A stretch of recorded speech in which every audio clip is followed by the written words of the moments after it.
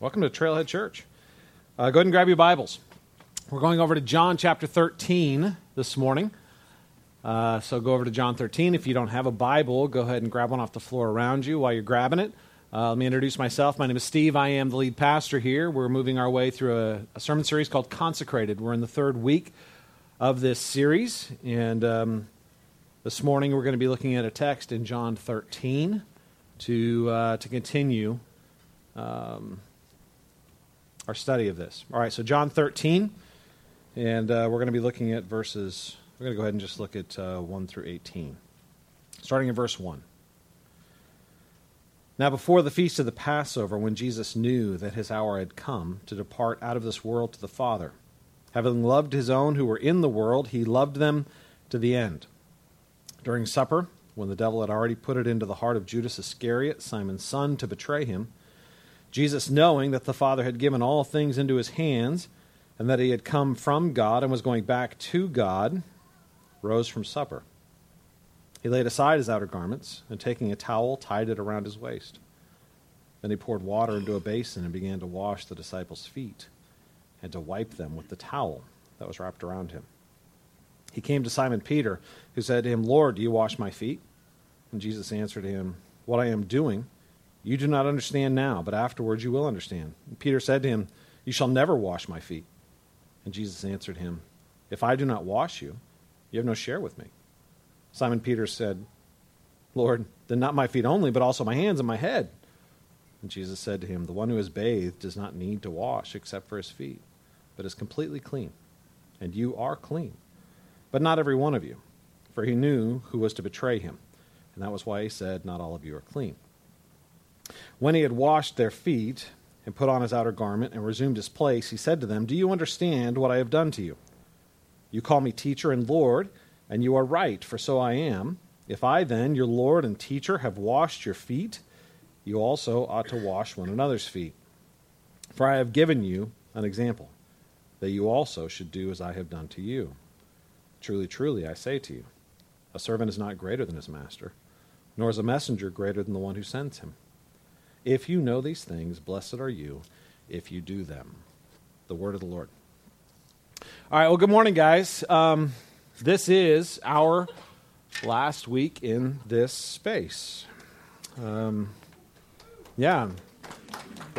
this morning is your first time, welcome to the last time that you'll be joining us in this space. We've been meeting in this space since October 2010. We started meeting here a few months before our public launch as Trailhead Church. We're about a little over 5.5 years old. I added it up. That was just over 300 Sundays that we've met in this space. And in that time, we have seen dozens of baptisms. We've seen well over 100 people sent out on mission. We've seen 2 daughter church plants sent out.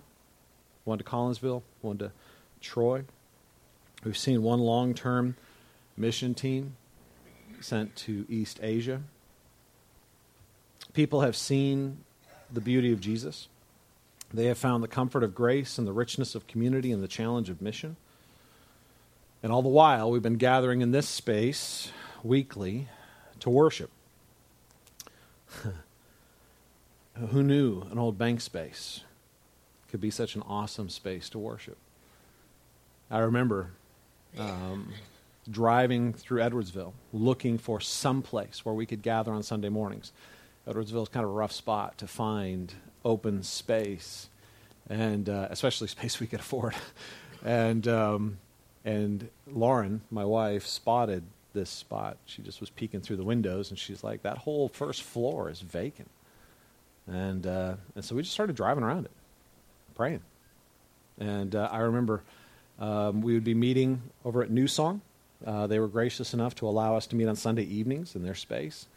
And we would drive over here to the parking lot and sit here and just pray. And Lord, give us this space. Lord, give us this space. And of course, it came right down to the wire, because that's the way it always works, you know. God doesn't part the sea until your foot's about ready to go into it. And it was the Thursday when we had to make a decision to either try to get into the schools, or it was that day.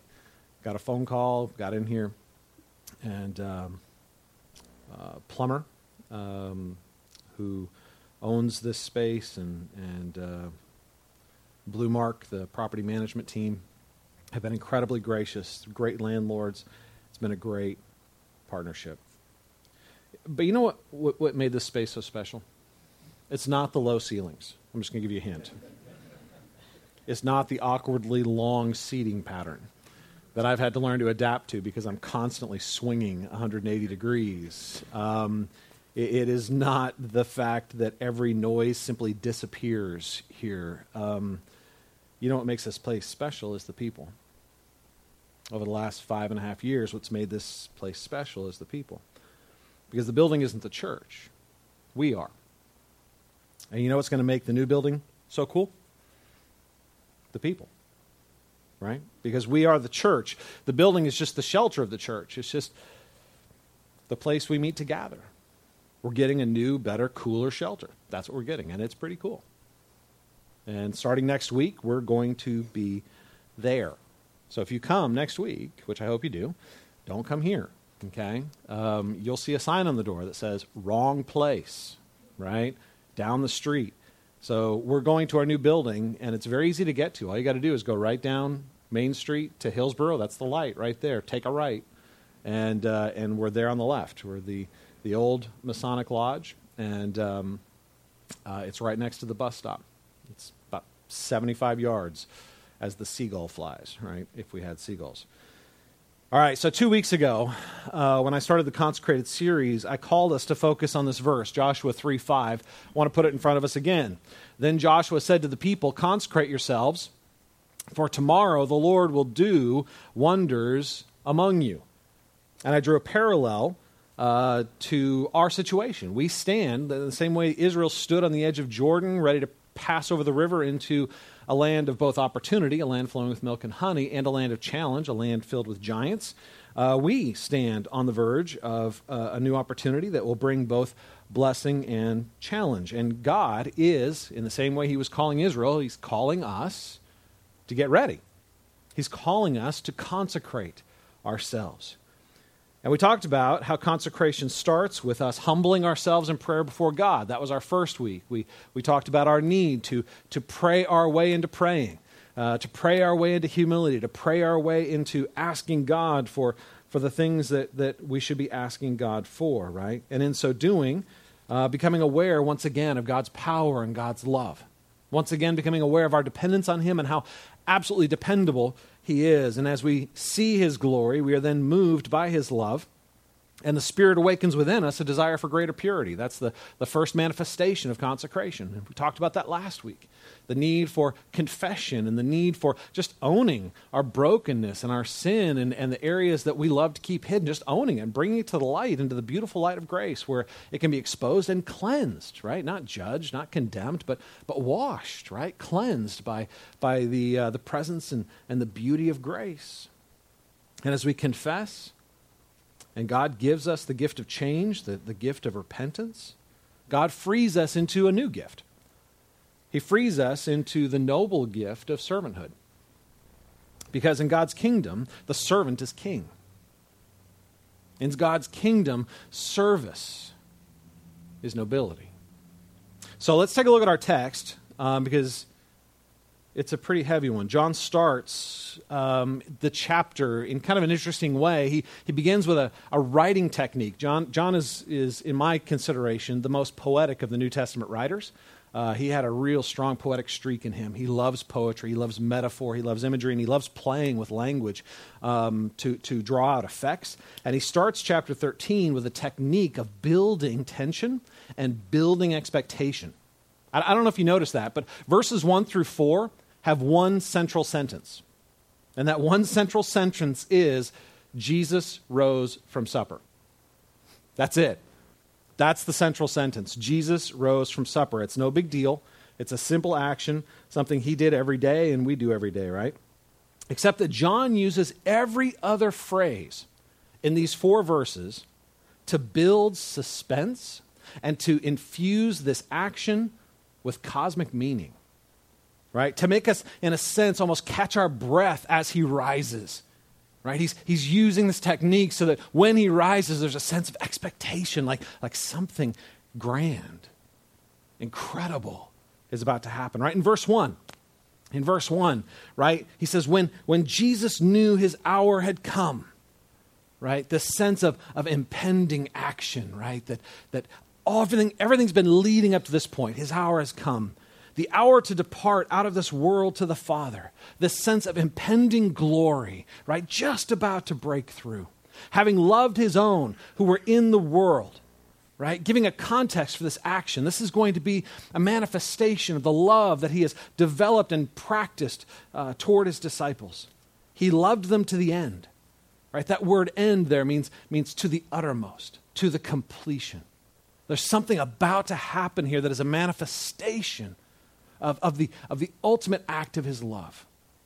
In verse 2, he goes on, and he says the devil had already put it into Judas's heart to betray Jesus, right? So you get some tension put into this scene that there's betrayal in this group, that as he is getting ready to this action, this is not a group that is fully with him.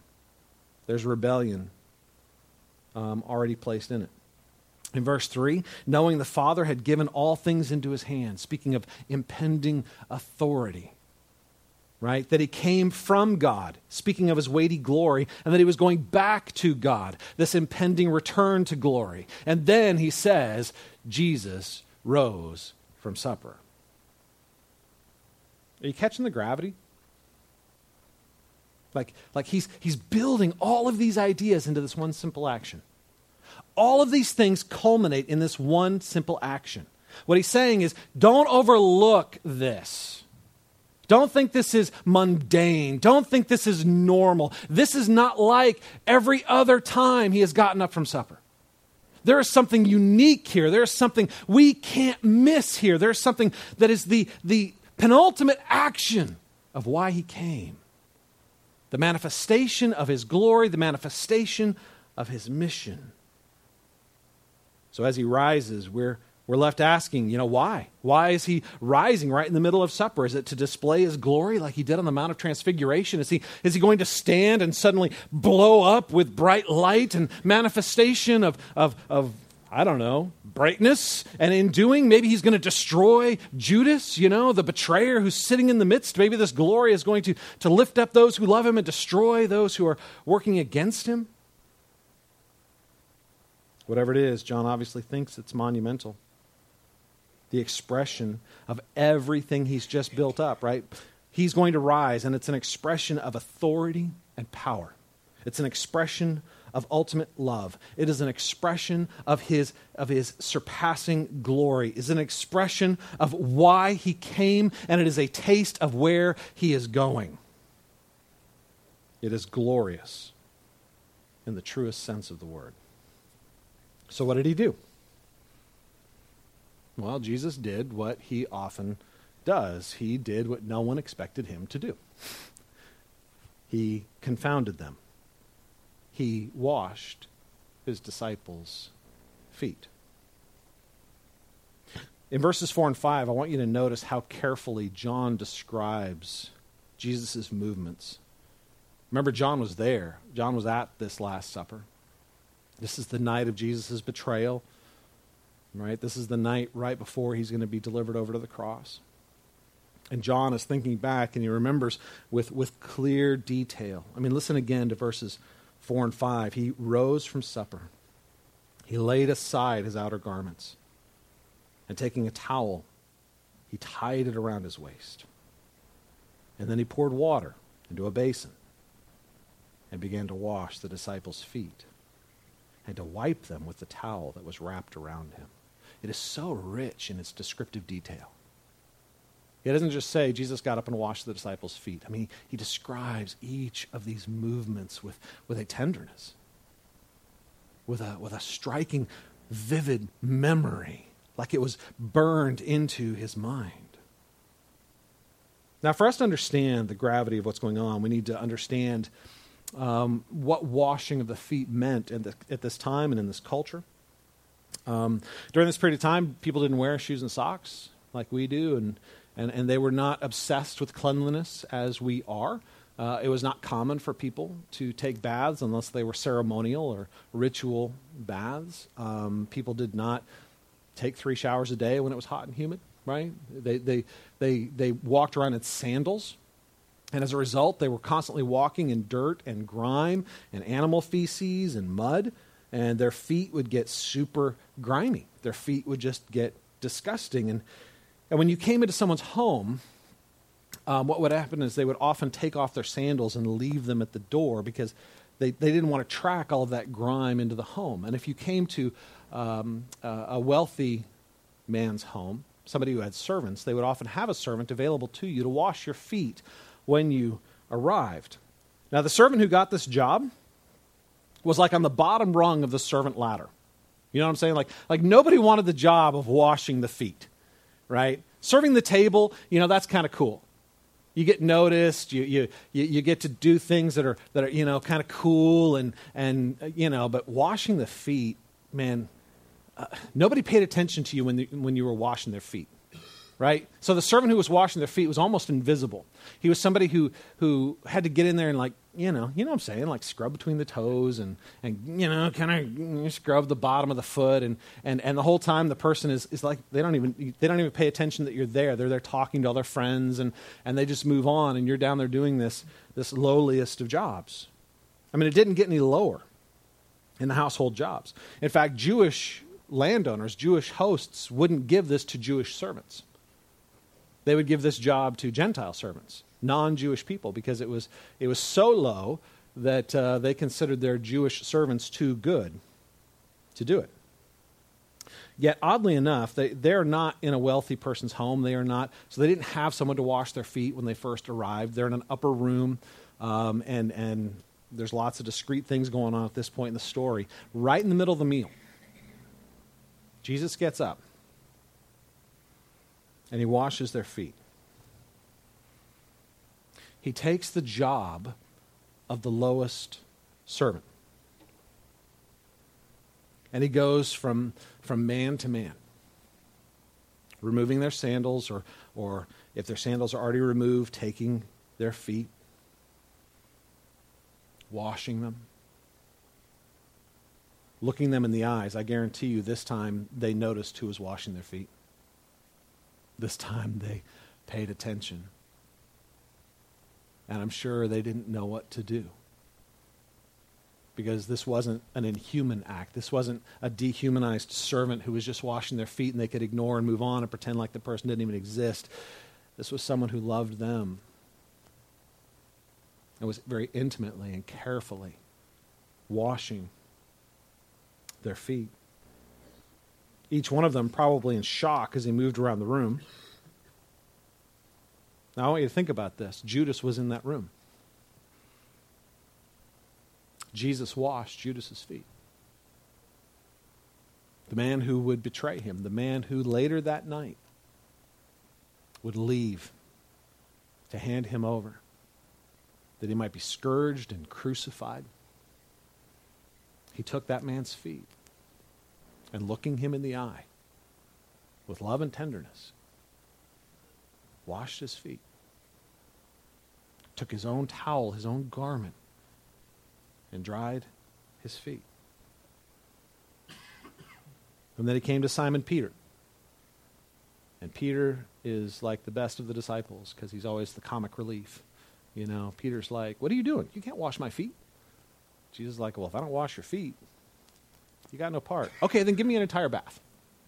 Right? Wash my head, give it a man, do it all.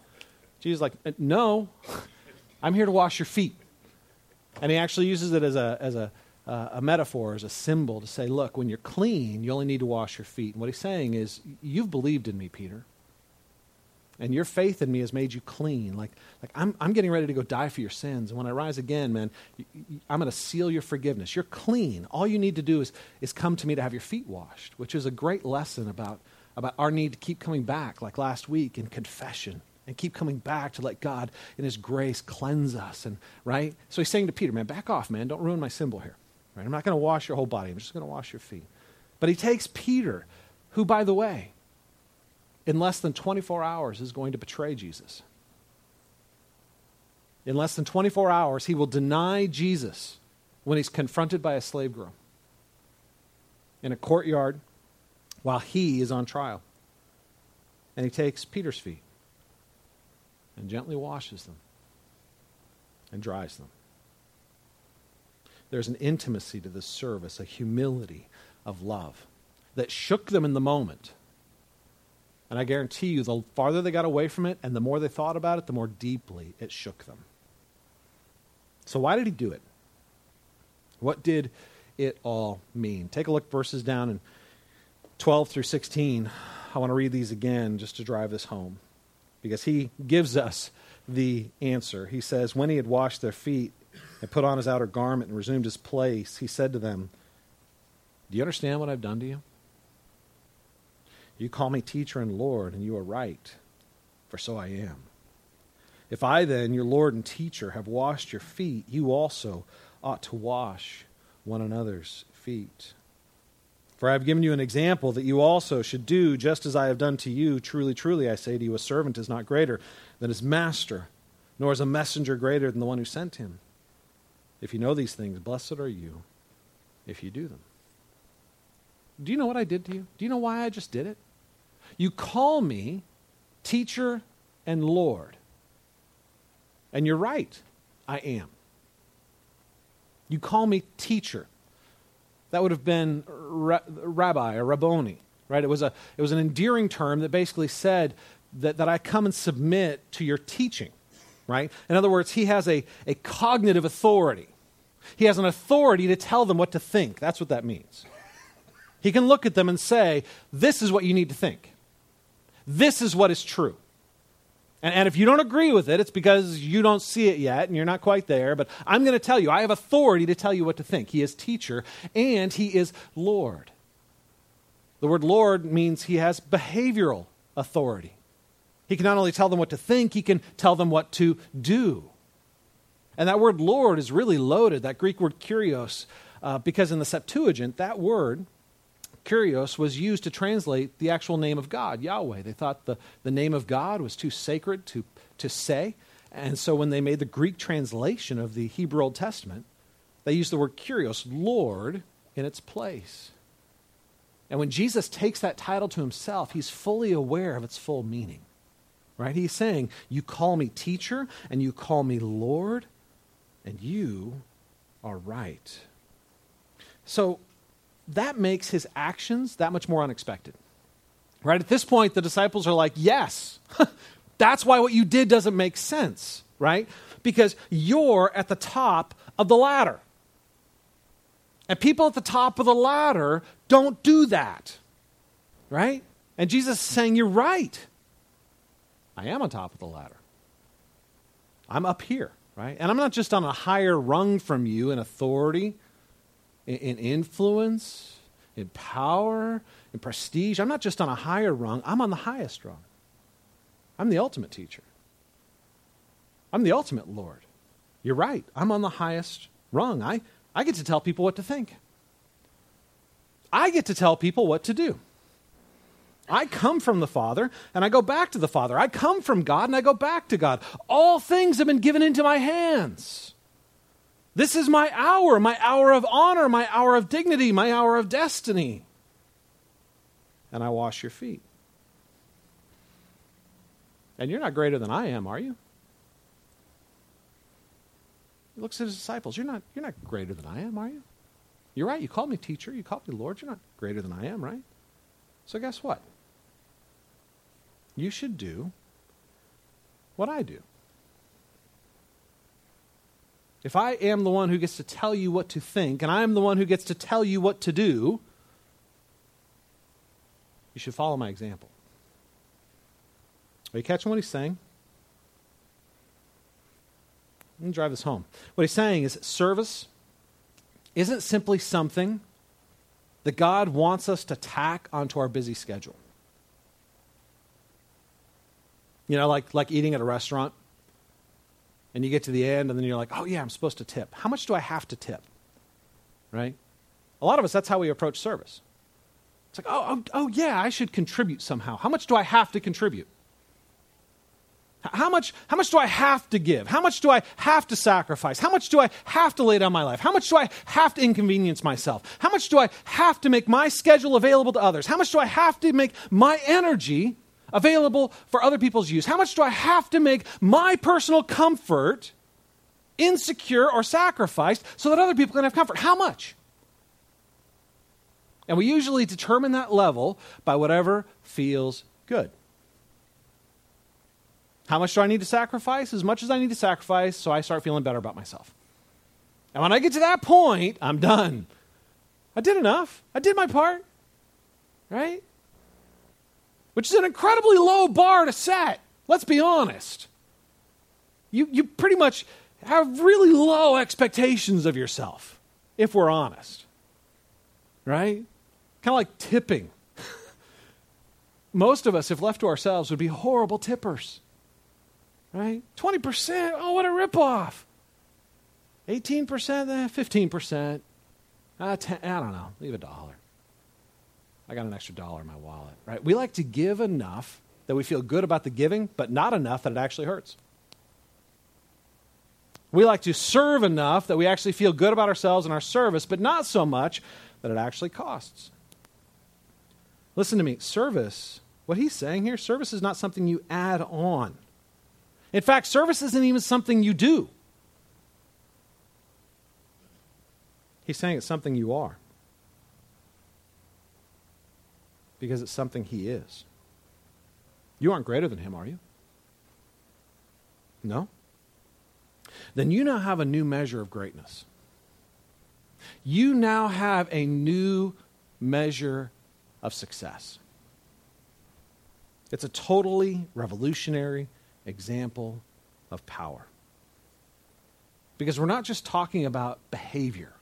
We're not just talking about something you do. We're talking about completely redefining the ladder of success. Life isn't about getting ahead. See, that's how we look at life. We look at life as this ladder. We know where we are, we know where we want to be, and the goal is to move up a rung, right? To make more money, to get more power, to have more comfort, to get more vacation time, to have more influence, to get more people who love us and adore us. The key is to get one more rung ahead, more authority, more power, more wealth.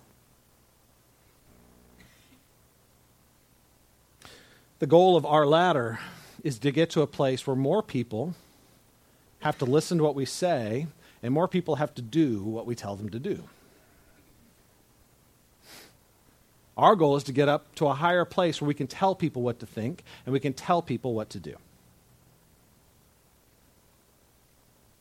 That's what the world tells you life is about. That's what the world tells you success is. I mean, seriously, you guys, you can be the biggest idiot on earth. And if you have this power, you got enough money, you got enough people following you on TMZ, you got enough paparazzi following you around, everybody adores them and worships them. They might at the same time shake their head at them, but most people secretly wish they were them. Because this is the goal of our culture. This is what our culture tells us success is to move up the ladder, so that you can have the ability to tell people what to think and have them do what you want them to do. It's the ladder of pride. You guys, listen to me. Jesus is calling us to get off the ladder. What he's saying to his disciples is the reason this is shocking to you is because you measure the wrong things. So you're defining success in the wrong way. Jesus is our teacher and our Lord. And he is using that authority to challenge our understanding of success.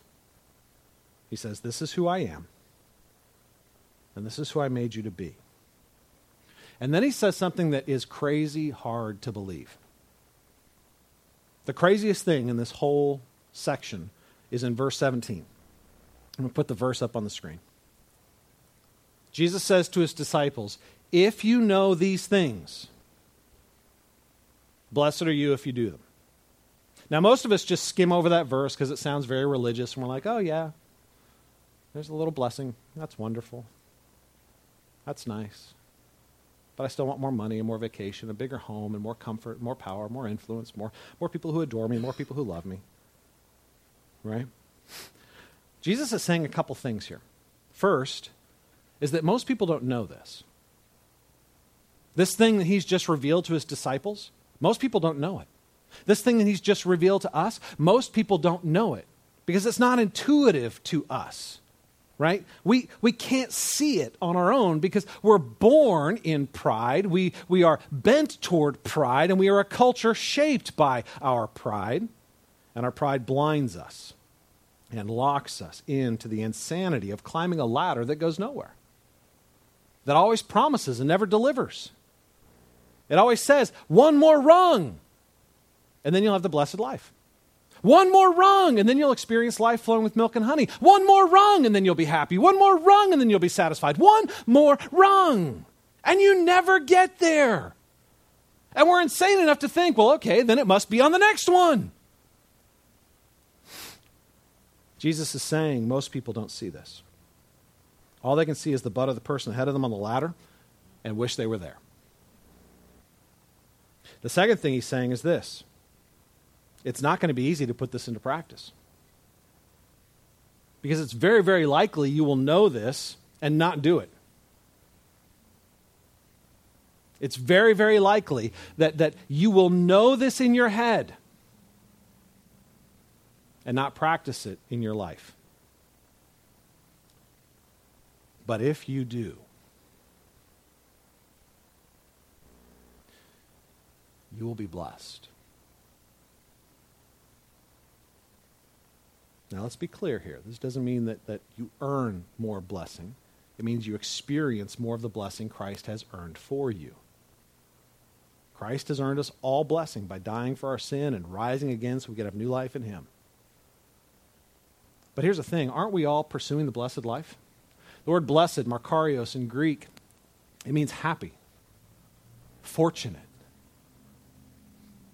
Don't you want the fortunate life? Don't you want the happy life? Don't you want the fulfilled life? Don't you want the life flowing with milk and honey, the life of richness and all of its blessing? Do you understand what Jesus is saying here? He's saying, if that's what you want, this is how you get there. And you're going to have a really hard time believing me because your heart isn't bent in this direction. You guys, when Jesus says this is the key to the happy life, we'd need to be a fool to ignore him. And yet we do it all the time, don't we? And Jesus is taking our face in his hands, just like he did with the disciples, not literally, but like a little child. Just look at me, pay attention. Look at me. I got something important to tell you. Stop looking over there. Look at me. This is how you get to go where you want to go. This is the secret that keeps eluding you. This is the key that opens the door you can't seem to open.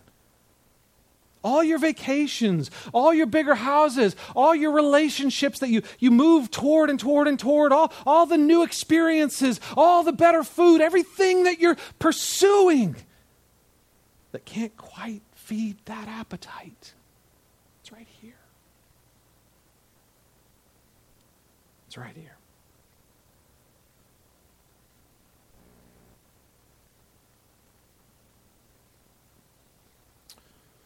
It's almost as if he's saying, I know you don't believe me,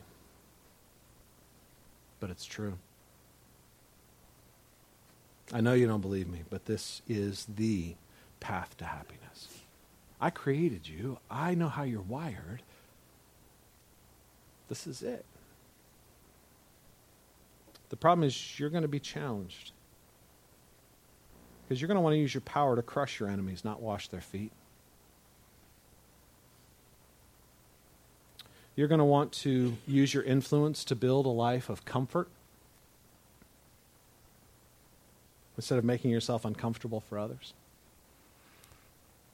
You're going to want to protect your position of influence or your security in life instead of laying aside your security to make yourself vulnerable for the benefit of others.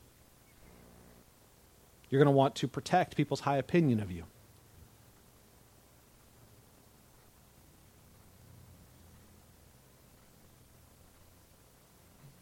But instead, you need to stop working for their approval and just love them. See, here's the thing, you guys. The world says you need power and privilege and comfort and influence and fame to have the blessed life. Just a little bit more than you have now. Just a little more. And Jesus is saying, look, I'm telling you the truth because I'm showing you the truth. Set that aside. In the same way Jesus took off his garment, set it aside. Take off your garment, put on the towel. Set aside your desperate need for all those things. And instead, love and serve out of love. And you'll be blessed. Is there a more non-intuitive message that I could give you this morning? Here's the key to your happy life. Be a servant. Here's the key to a life that is flowing with richness and joy. Lay down your rights for others. Take the lowest rung. Get off the ladder. Stop measuring where you are and where you want to be. Stop comparing yourself to other people's lives and see people and love them and serve them. So what does it look like for us to put this into practice? In our culture, in our time. Well, here's the thing. There are churches today that still practice foot washing. And first time I heard of it, I thought, oh man, that's weird. You know, it's not like we've got dust on our feet. Our feet are in socks. They're just hot and sweaty. Everyone in the room is now thinking about their feet. You're welcome. Right? So what are we supposed to do? The more I've thought about it, I've actually got friends who they practice foot washing in their churches. Like when they do their members, the new members come in, the existing members actually wash their feet. I think it's actually beautiful. I'm sure it's weird. I'm sure it's awkward, right? But it's intimate. It is service, right? It communicates something, I think, that is humble and powerful. But I think we miss the point if we limit what Jesus is saying to this one specific activity, right? You just need to go out and wash people's feet. Some people are not going to welcome that very much. The way John built this up, remember the way he built it up in the verses 1 through 4? That this is, in fact, one of the greatest messages Jesus gives us. This is the culmination of his ministry. This is the heart of his mission. This is the expression of his love. This is the manifestation of his glory, right? All of those things. The way John built this up, it is clear that he saw this as a monumental revelation to us. Not just an activity we should do, but the kind of people we should be. The kind of people we should pursue being. A foot-washing people. A people of love. So I want to give us a few ways this morning that we can put this into practice. Right? A few ways that it's not just about doing service, but it's about a way of being changed in the process, right? Because there are ways to serve that only build our pride. You can go and serve and suddenly you feel superior to those who aren't and really good about yourself. So how do we serve in a way that really helps us enter into the heart of this lesson? In a way that is transformative to our hearts? Well, for that to happen, we're going to have to serve with intentionality. And here are some ways we can do that. First of all, we need to foster humility through service. Like, serve with the intentionality of entering into humility. What does that mean?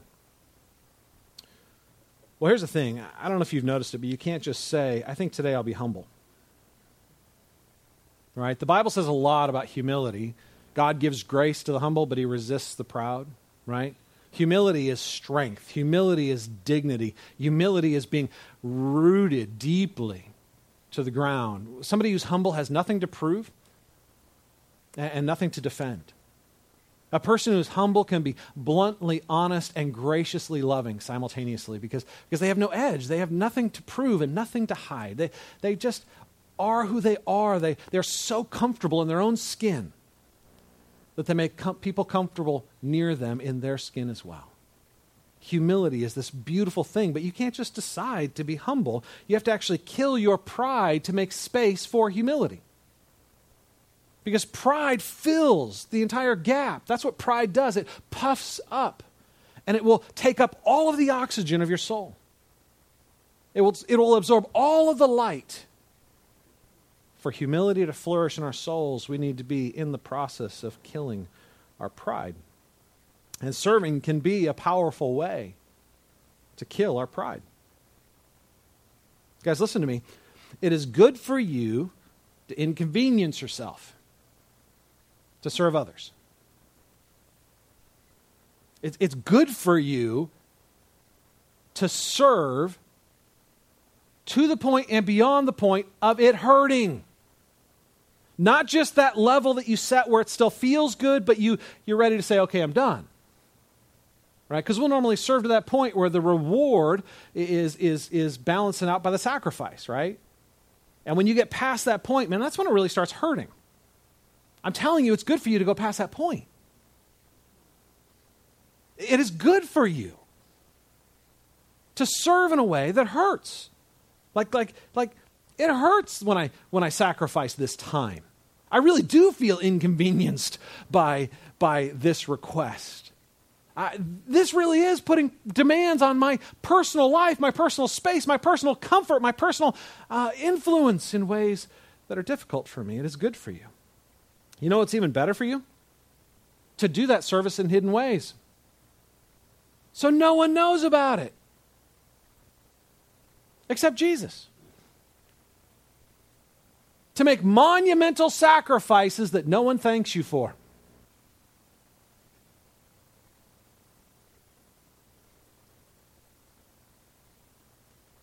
And if someone doesn't notice, and if someone does notice and doesn't thank you,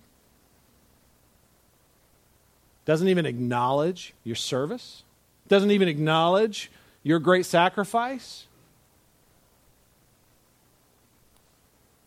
you thank Jesus that you get a taste of what it means to be a servant. You're like, Steve, that doesn't sound like the blessed life to me.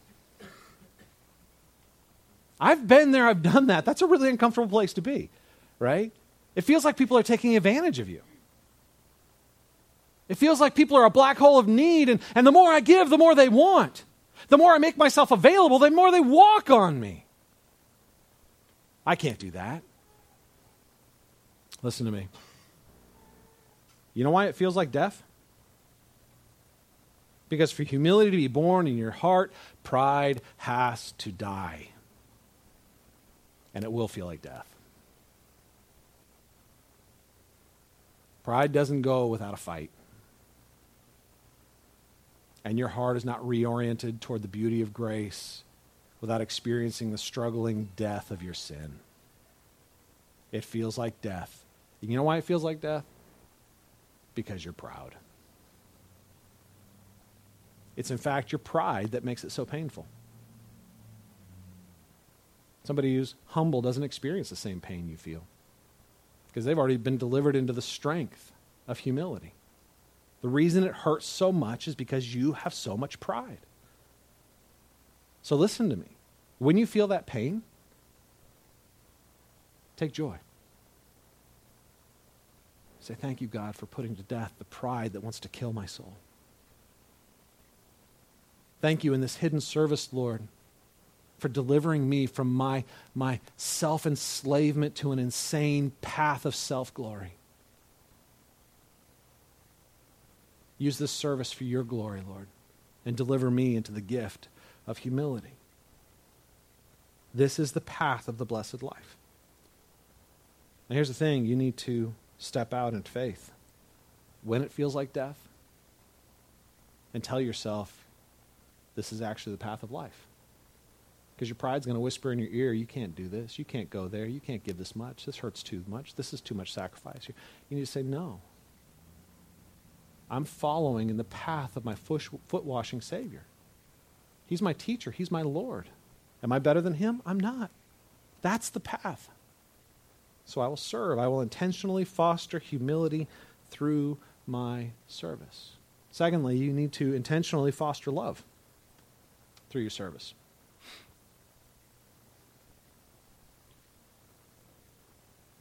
In our prideful hearts, what we like to do is we like to use people and do tasks. We like to use people and do tasks. We use people when we serve because we like them to thank us. We like their adoration. We like their admiration. We like them to look up to us, to see us, to notice our sacrifice, to in a sense, puff us up so we can have the humble brag, right? Look how humble I am, right? And somebody noticed how humble I am. That makes me feel good about my humility. That's pride. That's not humility, right? We like to use people. So we'll serve them so they'll thank us. We'll serve them so that they can feed our need to feel humble. That is the deceptive nature of our pride, right? We like to use people, and we like to do tasks, right? Especially if you're productivity oriented. Anybody have checklists at home? And checklists for their checklists, right? I need to make my checklist. You put that on your checklist so you can check it off, right? So you're driven by this need for productivity. That is just as much a self-centered pride drive as anything else. You serve. Why? Because you have an innate need to feel productive. It makes you feel good about you when you're productive. It makes you feel better about you when you get more things done. And you know that because it does two things. When you don't get things done, you feel shame. And when you do get things done, you feel superior and prideful toward people you consider lazy. See, when we serve, absent of love, all we're doing is feeding our pride. We need to make it about the people we are serving instead of the people who thank us. We need to make it about the people we are serving instead of the tasks we are doing. When we serve in love, we do it purely because we want someone to be blessed. We're not thinking about us.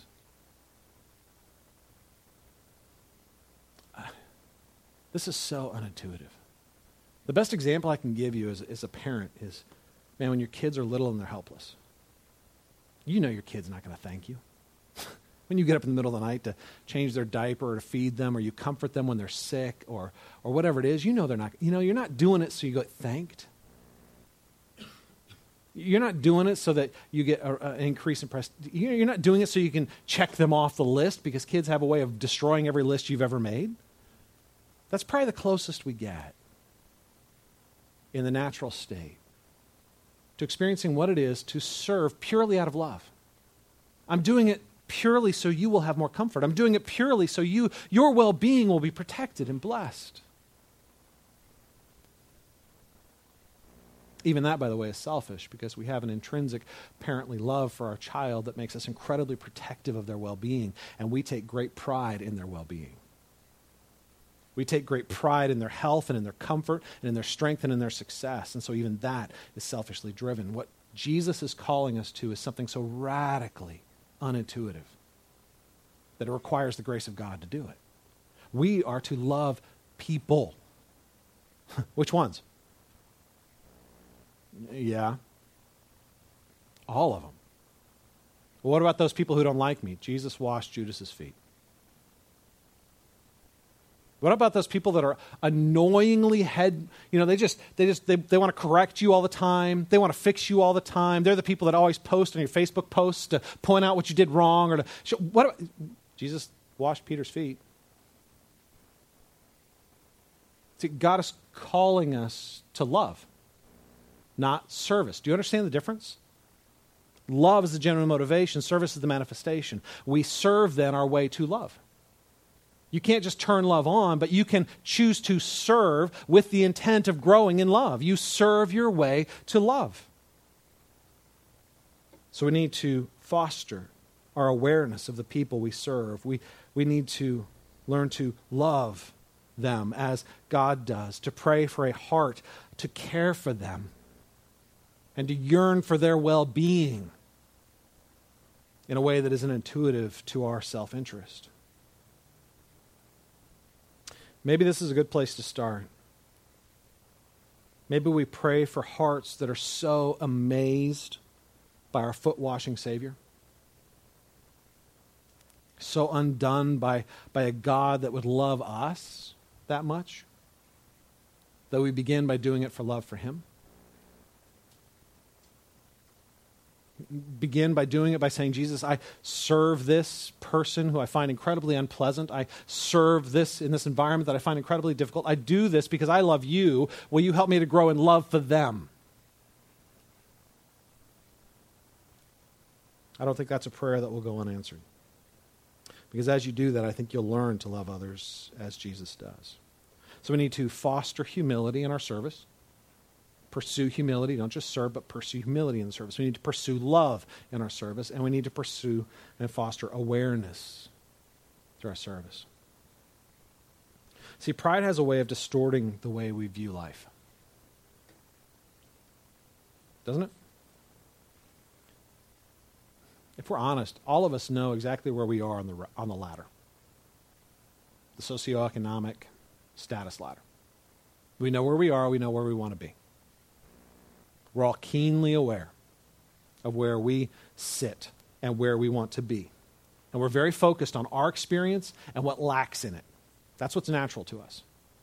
We know what we have, we know what we want.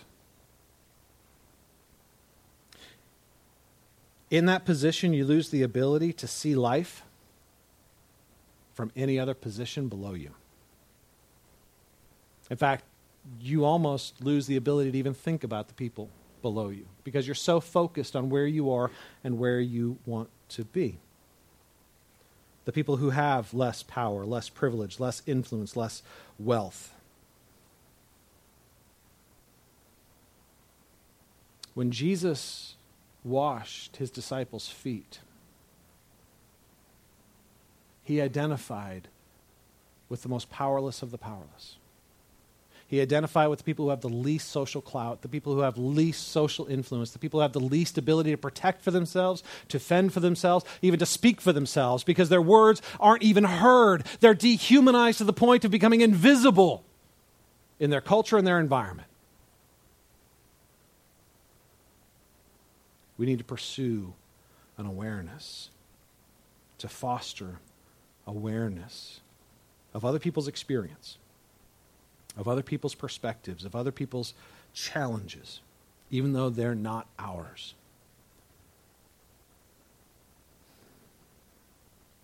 See, here's the irony. I think we've developed really good ways to serve and protect that actually protect our pride.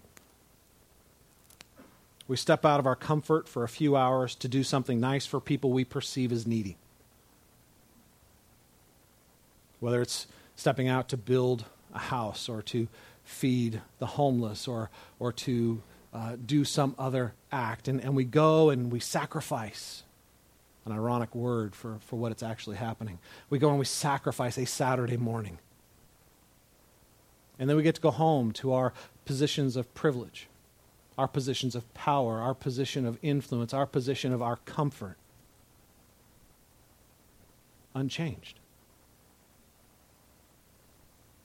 Because we came in our pride and we gave from our abundance and then we stepped back into our comfort as a way of simply puffing up our pride so that our pride could wear the garment of humility. You guys, listen, we need to get this. We need to drive this into our souls. We are impoverished by our pride. The joy of our life is run dry by our pride. Your pride is your greatest enemy because it's the manifestation of your cosmic insanity that you can in fact be God and should be God.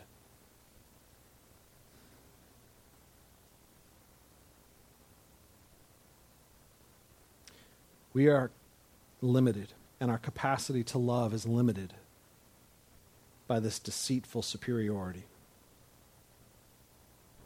Jesus could love Judas even though Judas was filled with evil intent. Jesus could love Peter in his impetuous self-assurance and brash lack of self-awareness. because he could see them. Not just who they pretended to be, not just who they thought they were. He could see them. Who they were created to be, who God intended them to be. You guys, when we move into the place of the servant, we need to fight to grow in our awareness of other people's experience.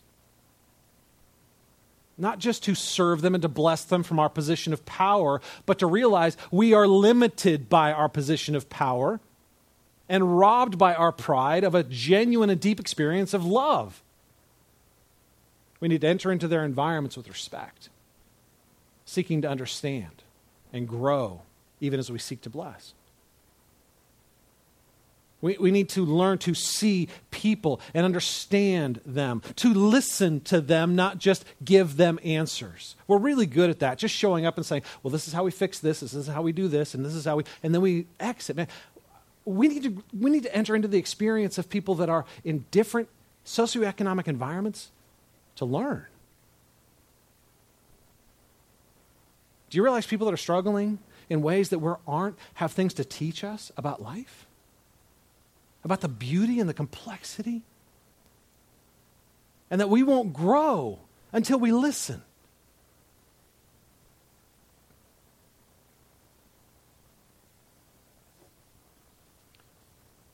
If we seek to understand the people we serve, to love them,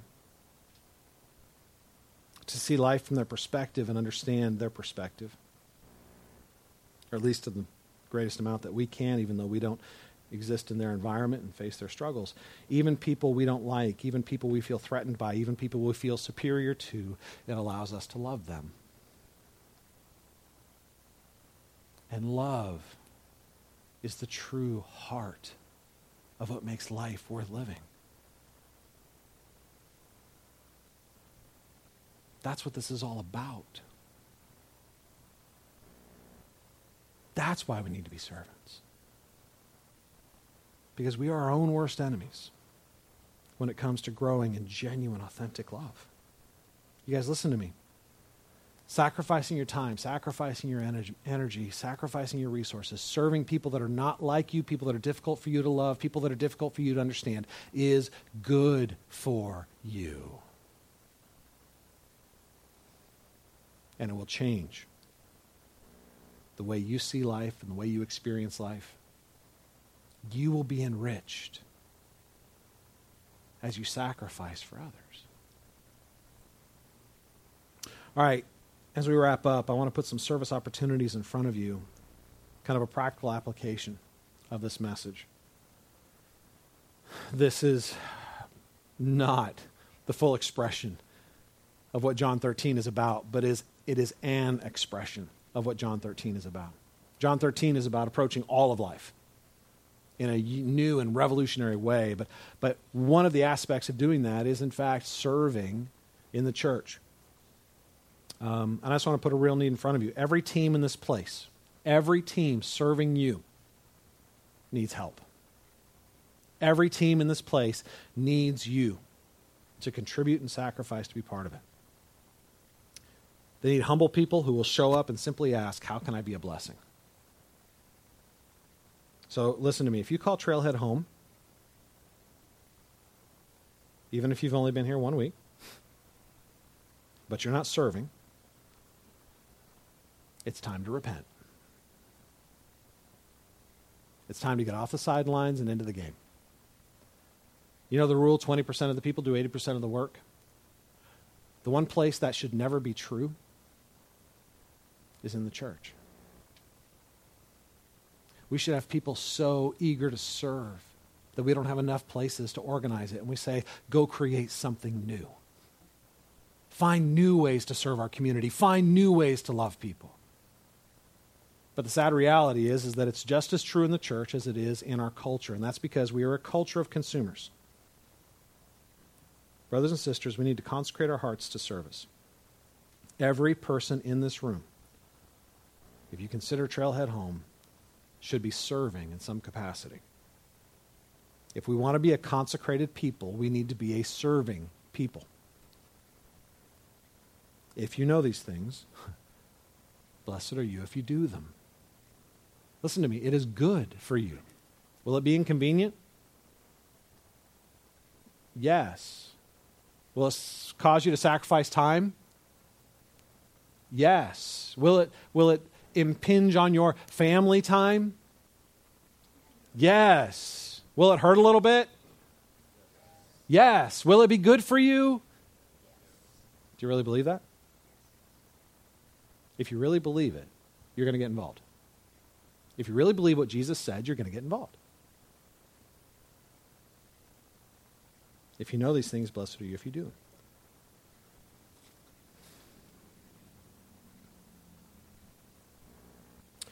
Just to give you a glimpse where we're going. Next week, we're meeting in our new building. When we meet in our new building, we're going to have a whole new experience. It's going to be awesome. We're actually going to be able to put a sign up. People are going to know where to find us. We're not going to be the invisible church that people have to give awkward directions to. And we're going to grow. If statistics tell us anything, we're going to grow. Just to give you a little hint, one of the things we're going to do, which we've never done in the life of our church, is we're going to send out mailers to everybody in our community. We're sending out over 20,000 mailers just to invite people to our grand opening on September 11th. If 1/3 of 1% of those 20,000 homes respond, we're going to get 60 families visiting next month. That's a lot of people. Every team is already stretched. Every team is already working harder. Well, they're working hard to make sure that this place functions and serves. So we need people working in our parking team. We need people on our greeting team. We need people working in kids ministry. We need people doing setup and tear down. There are people that make that coffee you drink.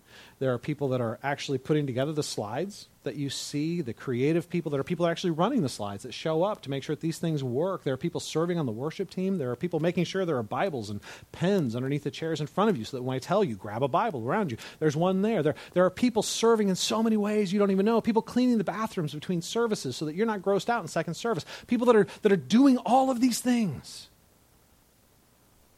And many of them are doing a dozen things because we don't have enough people serving. So, serve. That's my challenge to you this morning. If you know these things, blessed are you, do them. So let's get ready. Let's consecrate ourselves. Let's commit ourselves to serving in ways that are inconvenient and costly and difficult for the benefit and direction of the mission of the church, knowing that God is going to change our hearts even as we step out to serve. So visit Connection Point. It's the table right out in the lobby. If you're not serving and you want to get involved on a team, visit Connection Point. Give them your name and a contact information and an area you'd like to serve, and somebody will contact you. If you're not sure where you want to serve, if you're saying, I'm willing to serve wherever the greatest need is, say that.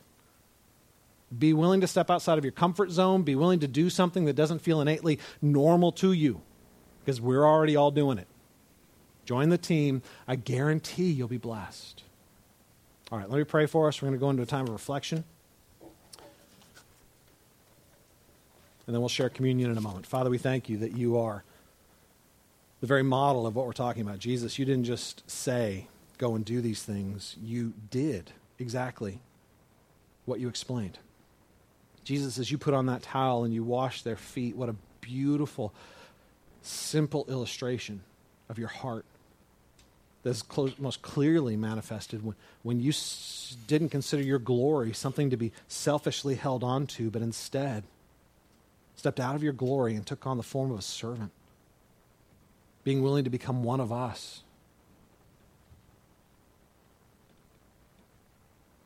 And being obedient to the point even of death on a cross, that we might have redemption, forgiveness, and new life. Lord, free us from the insanity of our pride and into the beauty and the strength of humility. I pray this in Jesus' name.